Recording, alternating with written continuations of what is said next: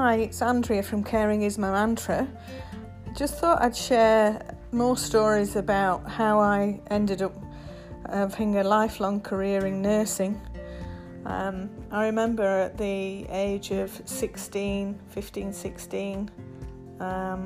my grandmother, when she passed away, her friend, who was looking after her during the day while I was at school, she then had a stroke. So she had a hemiparesis, which made her unable to walk properly, get dressed, all down one side. She couldn't move, she couldn't speak properly, she was in a wheelchair, and she needed quite a lot of help and support.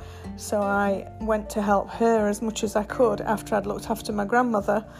And I have to say, somehow, with no nursing knowledge whatsoever, she successfully recovered, and she's still alive today, and she's healthy, and she's doing well and living independently with her husband.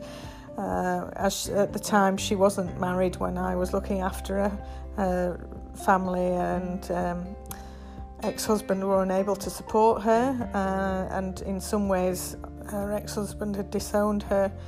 So there were limited options to look after her, but she was such a good friend of the family that there was no other option than me going to give her some care and attention, which I really, really am pleased that she's okay. Then I sort of thought about training to be a nurse when I was an auxiliary nurse, which I did for 3 years in a gynecological ward at the Jessup Hospital for Women.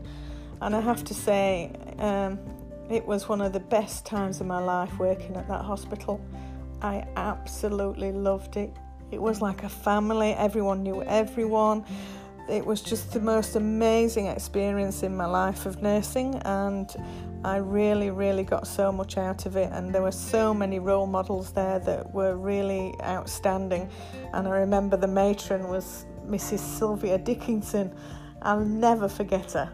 And we all wore sort of belts and buckles and starched hats, and it was really, really an amazing time for me. So in my next story, I'll go into that in more detail. In the meantime, I hope you're all well and keep safe, and thanks for listening. Bye.